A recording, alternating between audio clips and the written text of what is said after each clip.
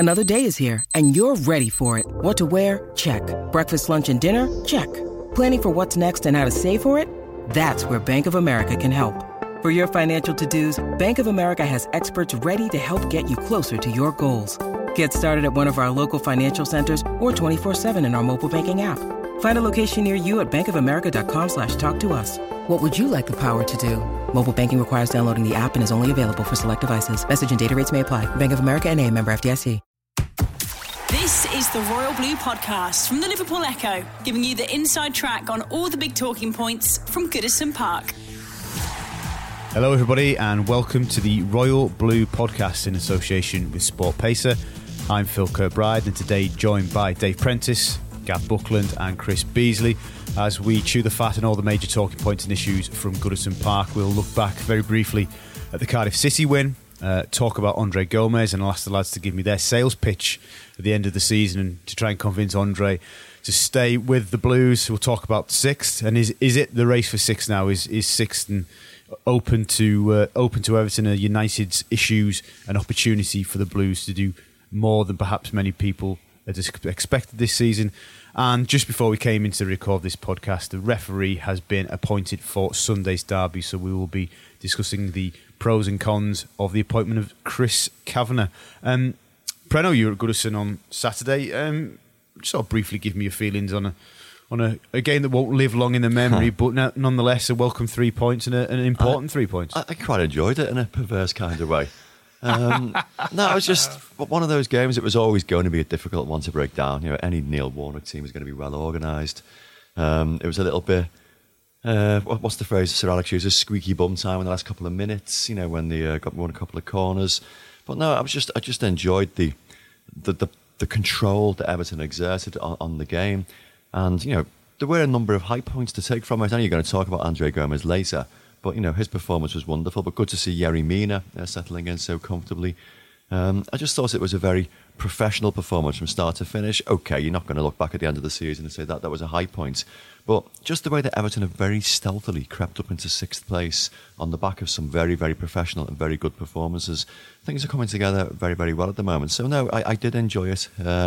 Like you say, no real high points, no real standout, moments or anything. But just as a whole, a very, very professional performance. So, yeah, I enjoyed it. Gav, before you deliver what is a very interesting stat, just give, same question to you, your feelings about the game and it felt, it was a difficult match, but still felt for me like a really important victory. Well, we needed it, given the run of fixtures we got coming up, to be honest with you. And I agree with Preno that we were sort of in control from start to finish. There was the last 5 minutes where I think, albeit unnecessarily, I think we put ourselves under pressure.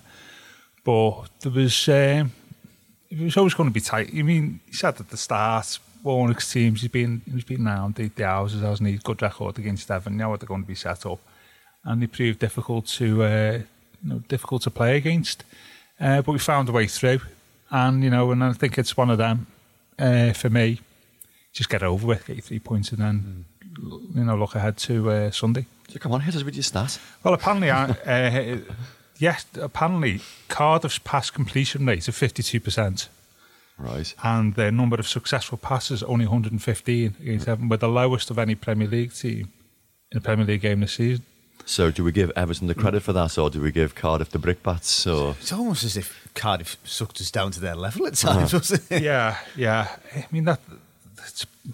I mean, it shows you how we were bad, Gav, weren't they? We're going to talk about Gomez, aren't we? And it's just again, it shows you we appear to be good at getting the ball back quite quickly in midfield and not really let the opposition have a lot of it. Well, like Cardiff and like a lot some of the other home games we've had this season, Palace, Brighton, Fulham, last sort of 5 or 6 weeks.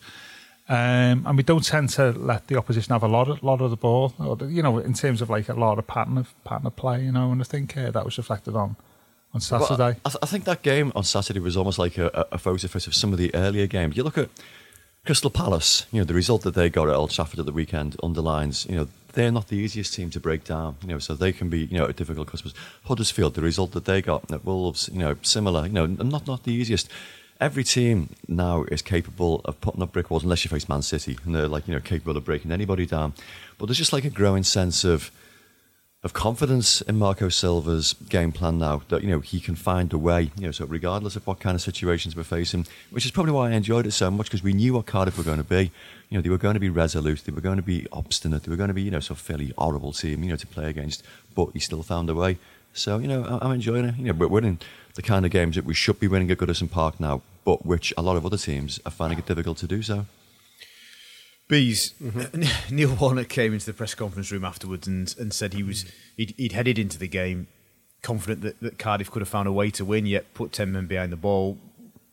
Do you think he might have just been sort of trying to spin a different sort of yarn on what was a difficult afternoon for Cardiff? Admittedly they made it tough for us, but as Gav said, we were in control really. No, I think he will have felt that he could have done that. Like we said in last week's podcast, he'd gone into that fixture with a good personal record against Everton. He'd won his last 3 games against Everton. But the difference is, like we were saying, winning the games that they should win, which hasn't always been the case at the start of the season. We've mentioned already there was that disappointing draw with Huddersfield, the defeat to West Ham United. They were the sort of games that you'd thought beforehand Everton would win, but didn't. But now, as the season's progressing, as things are working their way out under Silva, that they are getting the results expected. Yeah, as I said, he'd have felt his team were in a chance. I know that they were struggling towards the wrong end of the table, but no, they were in it till the last minute. But from an Everton point of view, yeah, there was that element of control. Right, let's move on to the smooth operator, Andre Gomes. I'm sure as everybody listening to this podcast read on Sunday night and into Monday morning, Marco Silva was asked if he was willing to pick up the phone to Barcelona tonight and try and get a deal over the line now to get Andre Gomes at the football club permanently. Without sort of saying yes to the straightforward question, he was very much sort of suggesting that it's something that Everton will want to do, but it's early and he didn't want to put too much pressure on Gomes, but it's something that's certainly in their plans. Preno, if you were sat in front of Andre Gomes at the end of the season, what would you say to him to convince him to stay with us permanently, sign a 5-year deal and ignore going back to Barcelona, and ignore inevitably clubs who are in the Champions League who will be trying to tempt him? What would you say to Gomes to keep him here? Well, I think Marco Silva is key to this, in that he will try and persuade Andre Gomes that he's prepared to build a team around him. He's going to play regularly, which is what he wasn't getting at Barcelona. But I think the key really is Evertonians. You've got to make him feel wanted. And I've said it before in these pods, when Duncan Ferguson first arrived in '94, initially on loan. One of the rare occasions when we got to speak to him when we were in a hotel down in Portsmouth, when I asked him whether he thought he would stay beyond his 3-month loan deal, and he said, nah, I wouldn't have thought so. He was ready to go back to Glasgow Rangers, and what changed his mind was the level of idolatry, whatever the phrase is, so how fans absolutely adored him following that goal against Liverpool and the impact that he had. And he was a man that just wanted to be wanted. And I think he got that at Everton. The Everton fans absolutely loved him, and that was why he ended up staying. And the momentum generated by that meant that it became absolutely compelling. And Everton had to try and sign him permanently. Couldn't really afford him at the time, but did regardless. I think a similar situation exists with Andre Gomes. He wasn't really wanted at Barcelona. I think he described it as a nightmare spell, didn't he? He didn't feel wanted there. If Everton can make him feel wanted, can make him feel integral to everything that we're doing. And if the fans can, sort of get behind him, that could sway his mind. Because eventually, Andre Gomes will get what Andre Gomes wants. He's a good enough footballer to play for, like you say, Champions League clubs. But Marco can sell it to him along the lines of Everton are as ambitious enough to want to play in the Champions League. Probably won't get there this season, but who's to say that they're not going to get there during the 5-year spell of an Andre Gomes contract. So I think he'll just reinforce the club's ambitions. So look, we are going to bring in more players again next summer. We are going to try and sort of build this squad. I mean, they've spoken many, many times about the great things they want to achieve. So I think he'll just emphasise that. Emphasise that, look, this is the start of something really big. That's before we even start about potential new stadiums. Gav, all going well and being realistic about what we could achieve this season. Say we go back into the Europa League. Do you think that's enough of a temptation for Gomes to sign on the dotted line? Well, we're all assuming Barcelona will want to release him here as well. I've had a word. Yeah. Know what it's like when we say these things. You normally get people who support the opposition who sometimes listen to the pods. I remember trying to talk about Jamie Vardy last season. We had a load of Leicester fans tweeting, so just in case any Barcelona fans, the assumption is you want to sell. I'd be talking to him now. I won't be leaving it to the end of the season. I think the cards we've got to play is, well, Marco Silva's Portuguese, isn't he? That helps, doesn't it? It's too soon, though. I think you got to let him, play, a couple of months. Don't jump in now. Just wait until he feels wanted. Wait until he's part of it. Yeah, when I say not now, but I think I'd be sowing the seed. Well, we've already obviously sowed the seeds and would have read the story. Yeah. So, I mean, I get what Preno says, is they've got to let him develop. I mean, and I can only echo that. I think the other thing as well is you say, how much money do you want? Well, that's the thing, isn't it? Yeah, I will just interject there, Gav. Officially, Barcelona inserted a buyout clause of €100 million, but they also inserted the same fee into Yerry Mina's contract. So, they're obviously open to negotiation, aren't they? And significant negotiation. Yeah, I'm talking about how much money Gomez wants as well. Yeah, that's the main thing. Would you make him the highest paid player? Is he that important? Well, it depends how it goes for the rest of the season, doesn't it? If he plays like the end, like he's playing at the moment, but he's obviously a cut above most Everton players that we've been used to, then you've got to look at that, haven't you? I mean, also the fact that Yerry Mina's here and has come a similar route, it helps. So there's a few cards we've got to play both on and off the pitch, I think. But ultimately, it's down to the player and other clubs would be looking at his performances in England probably and saying, well, hang on a minute, you've got better short-term, shorter term opportunities here. But so is that what you're saying to him? You guarantee to play. You will build a team around you. Yeah. Well, why wouldn't you? Yeah. He's good. He's that good. Well, and they say we've got to be careful here, haven't we? Silva says he's going to get better. Yeah. From what we've seen so far, he looks like a player you could build a team around. I don't want to draw comparisons, but I will do. I was thinking on Saturday about. Saw the steam from the other side of the press box coming off your head. I was thinking on Saturday about Ross Barkley. Go on. Who is a similar type, a similar type. I know what you mean. Of player, you would say, not 100% player, but when I watch Gomez, I think of like the player that Ross could and still got time to be. I'm not sure, they're probably similar age, are they? Something like that, 24? 25 Gomez, 25, yeah. And Ross is 24, he's 25, isn't he, in December. But in terms of decision-making and where to play on the pitch and stuff, that thing, the type of thing we used to give Ross stick for, like his football intuition wasn't as well developed as what it should be. And and then you were thinking, well, he could actually build a play. If Ross had that, he could build a team around him. And I was thinking that about Gomez on Saturday, that he's got that football. No, what did Arrigo Sacchi call that? That knowing football. Yes. Thing, and he knows it and he understands it, doesn't he? And I think that is the type of player that you build a team around. Bees, full Everton kit on, rattle, season ticket in your hand, in front of Andre Gomes. What are you saying to him to convince him to stay with us at the end of the season? By that, I mean a supporter's point of view. As we've heard already, it's important, I think, for Andre Gomes to feel that he is loved and he is wanted at Everton, because that was a big thing at Barcelona for him. In an ideal world, you want to be playing for Barcelona, don't you? If you're at Barcelona, there is no higher level. But as has been alluded to already, difficult times there came even with a big reputation in Spain. When they got him, a lot was expected of him, and it didn't work out for him. So the flip side of that, he's come to Everton where he is wanted. It has been mentioned already, the Portuguese-speaking coach, the other players who's joined him from the Camp Nou, Yerry Mina and Luca Dean as well. So it's all about this idea of being wanted, as has been said, building the team around. I think that Everton have got the advantage here in that if he does well at Everton, we'll see. Well, this was the place where we got you back on track, and I wouldn't be too concerned about maybe other teams necessarily in the Champions League that we saw with Yerry Mina this summer, and Lyon were after him and saying, "Oh yeah, Champions League." But he ultimately, Everton seemed pretty confident, Marcel Brands, that he was going to come to Everton. So I think a similar sort of idea with Andre.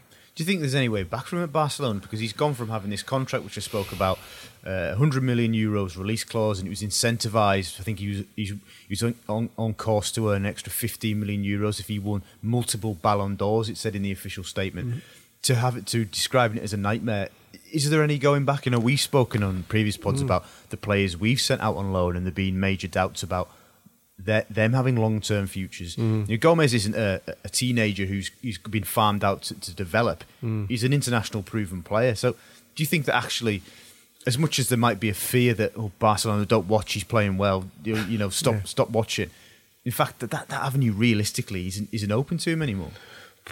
I mean, if he does really well for Everton, Barcelona might do that, but I just think, given that it was so disappointing the way his first spell went, I don't think if necessarily he would want to go back to Barca. Like you said, if you saw the sort of levels that were expected of him, if they've inserted Ballon d'Or clauses and stuff. But in regards to his actual sell-on clause, I mean, they often set that much higher than they would realistically expect to sell a player for anyway. I think that's what happened, why they were so caught off guard with Neymar, because it was a supposedly impossible fee, and PSG called their bluff, as it were, and went and paid it. So I don't think they'd ever be expecting that sort of money from him. So yeah, he could never totally close the door, and if Barcelona come back and say, yeah, we want you to make you the main man, well, he might have second thoughts, but I don't realistically think that's happened. So I'd be fairly confident, fairly relaxed about it, and just see how the season pans out. He continues doing well, and I think Everton would be in the box seat for his signature. Brent, I was going to ask you, B says at this point we should be relatively confident we're in the box seat. How do you rate our chances then, do you think, at this stage? I think it's far too early to say, to be honest. He's played, 5 games so far, so he is still feeling his way into it. I know he'll feel comfortable at the football club, because he's been here several months, and like you mentioned before, a couple of teammates, so from other clubs. But you just need to let it play out for a couple of months. I mean, December and January are such busy months, and so much can happen in that time. Just let him play regularly, week in, week out, so make him feel that he's part of a football club that is ambitious and starting to go places, and let's just see how it goes. I mean, with any interviews he's given, he seems like he really enjoys the place. I mean, I know it was a nice PR stunt, the one about him getting the young fan the coat after he jumped off the bus. But, he generally does look like he's enjoying being around. So just let him enjoy it a bit more, so just give him a couple more months of settling in, so feeling like part of the family, and see what happens. But, I'd be reasonably confident. The fact that Barcelona let him go in the first place suggests that, they've not really got, long-term plans for him. And, if he's at a place where he does feel like he's got a long-term future, hopefully that's in Everton's favour. Gav, so just the last one on Gomes. So don't bother picking up the phone in January and testing the water. If you don't ask, you don't get. I would imagine there'd be ongoing dialogue, won't there? During the course of the season at different stages, if he continues to look the player he does at the moment. You look a bit desperate, don't you, if you start going in January? Yeah. We've seen him in 5 games, let's make an offer. Now play cool, so just negotiating. I would imagine that there'd be, ongoing dialogue. I don't think you won't phone out to the blue. Or, you would imagine it'd be. But when players on loan anyway, it's normally good practice, isn't it, to keep that going for the host club, as it were.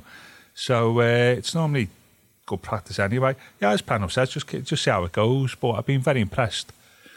What I'd like to the role I'd like to see him play though was more box to box towards the opposing team's penalty area, which means I've said all season I think we need a hold midfielder. I know it's just the guy who's been excellent this season. I think we need a holding midfielder. An upgrade on guy. Yeah, a different player. Okay. Somebody will just shield the back four, move, and who can pass the ball. Right. He's just writing off Morgan Schneiderlin just like that. Well, if you remember... I'm joking. But no, seriously, but if you remember, when Silva first came here, he said, I anticipate a role for Morgan Schneiderlin, didn't he? I think, and look, obviously, he said that at a time when Gomes wasn't at the football club. Now, whether you would imagine Gomes has been discussed at that point, but do you think maybe Gomez's arrival changed that? It might have done. What I'd say is to 4-3-3 to work effectively, the best way is your three you've got in the middle. I said this before, there's a holding midfielder who can pass the ball, somebody's box to box, and somebody who play like the Sigurdsson role, but some will also come deep on occasions. And I see Gomes playing that box to box role, but because we've got a holding midfielder, but at the moment we've got just gone to go sort of get round the pitch a little bit more and, you know, leave a little bit of space at the back. Somebody will just shield the back four, I think, will allow Gomes to play further up the pitch. So you wouldn't have to take the ball off the back four all the time, you know, but she does on occasions at the moment. James McCarthy do that job? I don't think James has got his own issues to get over it really over the next 6 months, hasn't he, over it, getting back from injury. Yeah, can I just throw this one quote in, which this came from your chat, Phil, with Marco at the weekend. I think in the right moments we have to do something to achieve one player like Andre. He's not saying Andre Gomes is that player. I think he doesn't want to. I mean, he then goes on to say that yes, you know, we're loving him here, you know, so we want to make him permanent. But he also wants to forget about him a little bit, you know, so that Barcelona, you know, so don't realise it, but that desperate. But it's almost like he's being quite realistic that, you know, if they can't get Andre Gomes, he's got other ideas of other players of that ilk. Yeah. So, you know, Marcel Brands' scouting network, you know, is legendary. So, you know, it's not the be-all and end-all. We're loving what we're seeing of him. You know, so he has been a very, very impressive performer for the last few games. But they've got other, you know, irons in the fire as well. I'm already saying there, that's what I've just been saying there. In your three in the middle, you need like somebody who plays box to box. So it's not like Andre, as in his skill set or whatever. It's like the role he plays, you know. So, yeah, I think there's several options. There was the Leon lad mentioned yesterday. Yeah. So I think, it'd be interesting. I'd also imagine that as the season progresses, he would become more box to box as his fitness improves, because obviously he's had that injury layoff and adapting to the pace of the Premier League. That was always going to take him time. You know, he's a big unit, but he can cover a lot of ground, and he will probably improve on that score as the season goes on, I would imagine. The Royal Blue Podcast from the Liverpool Echo. The Royal Blue Podcast from the Liverpool Echo. Could you foresee a team if we kept Gomes and signed another player that's box to box? Can you play with two box to box midfielders? You just have like runners, you know, beasts in the middle. You know, does that work? Yeah. Well, as well as somebody in the Sigurdsson role. Yeah, so you're almost playing the system that we are now, which is two. Could you just have two athletes in there?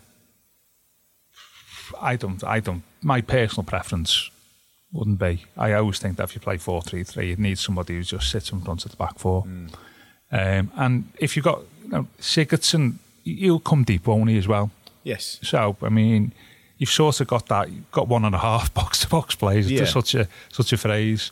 So you leave yourself open then, don't you, for the counter-attack.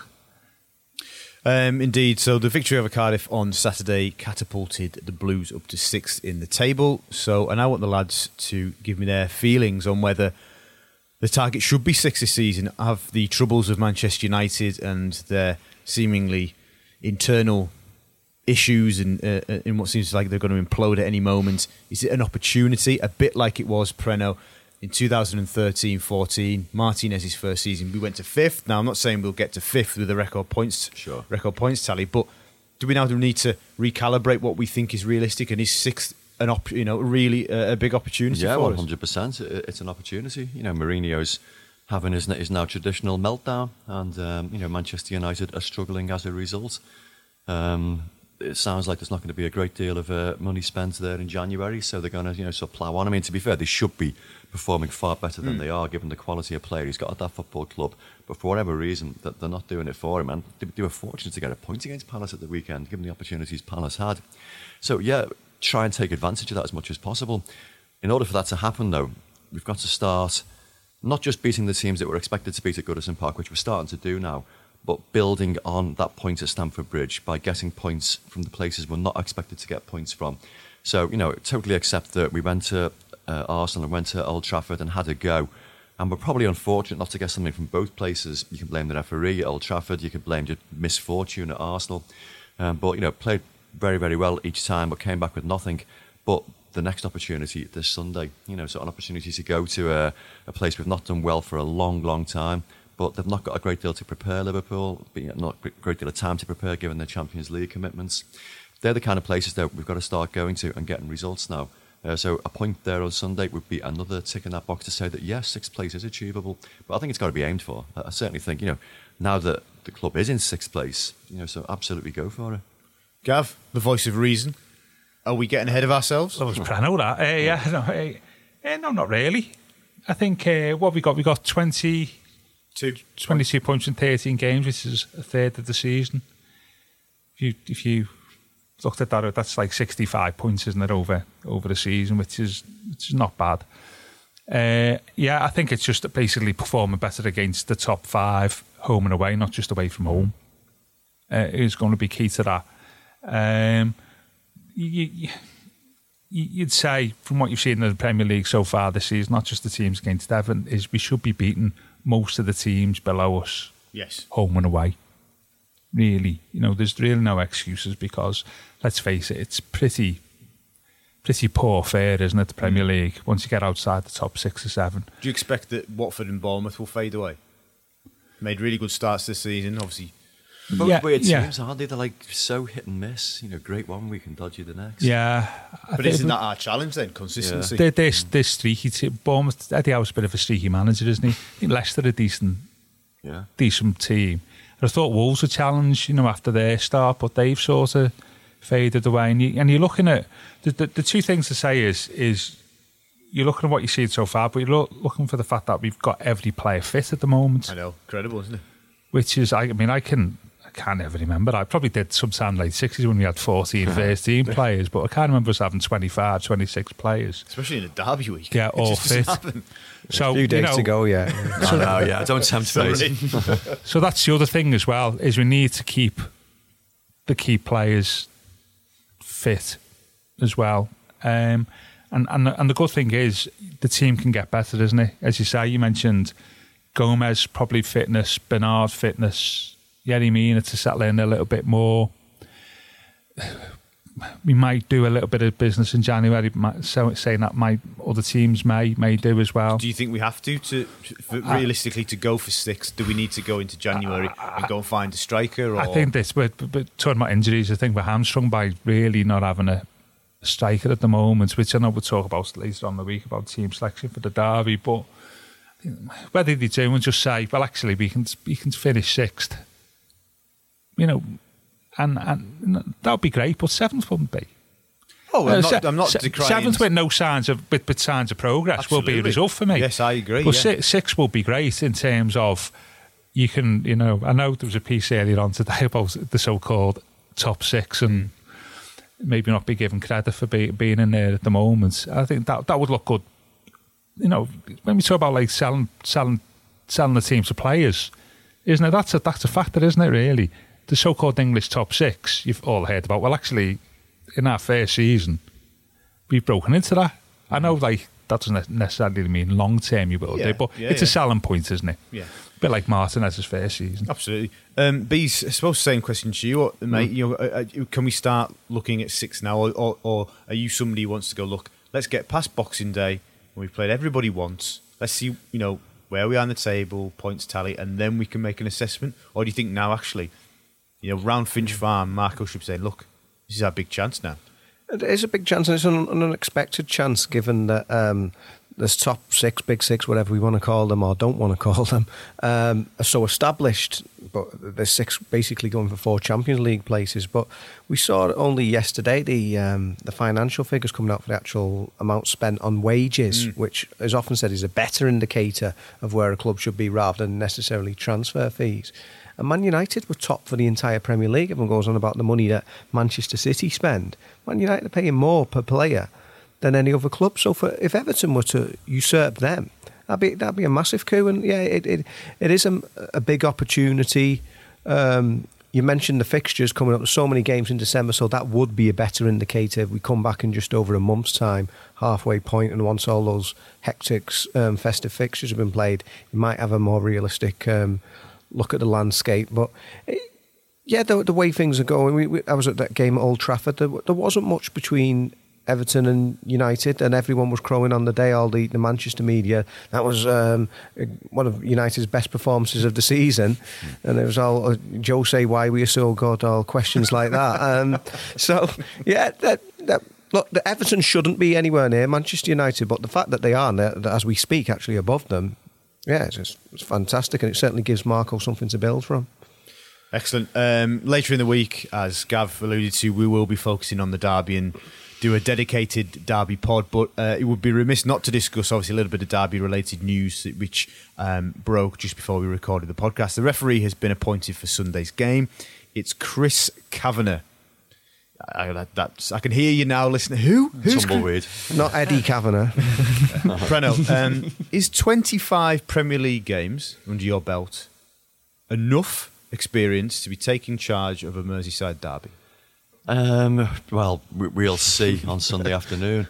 I mean, whenever I look at a derby match appointment, the first thing I tend to glance at are their record for red and yellow cards, and see how rash they are, flashing cards. Because I always think the derby benefits from having, so a Mark Halsey type of referee that's like a little bit more forgiving, so appreciates the intensity of the occasion, and doesn't let players get away with things, but just so takes a step back.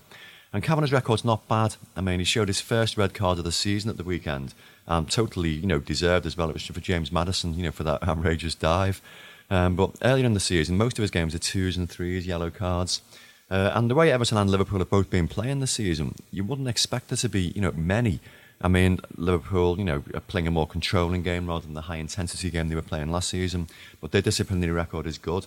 Everton is not bad either. So certainly since, so Schneiderlin and Tom Davies haven't been in the team, who, were often, on the recipients of yellow cards. Now we seem to be playing a similar, kind of game where we're controlling it more. So, I'm reasonably relaxed about it. Yeah, it's inexperienced, so you raise an eyebrow, but you've got to give him the opportunity sometime. And, he's taken charge of Everton games, and I can't really think of games where he's stood out, which is a good, something in his favour. Yeah. Gav, Chris Kavanagh, for those listening who don't know, was the man that sent Ashley Williams off at Burnley last season at Turf Moor. Look, a referee appointment is never going to be well received. I can imagine the comments online now. Everybody will not be happy because it's a referee. But as comfortable as you can be with the appointment of Chris Kavanagh, or have you got any concerns? I think he must be rated highly. Well, yes. If you give him 25, given the derby after 25 Premier League games. I remember years ago, I think it was 2012, Michael Oliver being given the Liverpool Spurs game at Anfield in similar circumstances, and he's then gone on to be maybe our best referee. So he must be highly rated, and yeah, I mean, as Preno says, the styles of the derbies have changed over the years, haven't they? The laws of the game and the way the game's played. That means it's a lot. I wouldn't say a lot less intense, but certainly not as blood curdling as what it used to be. A lot less Scousers as well. And a lot less Scousers. Yeah. And so they're not.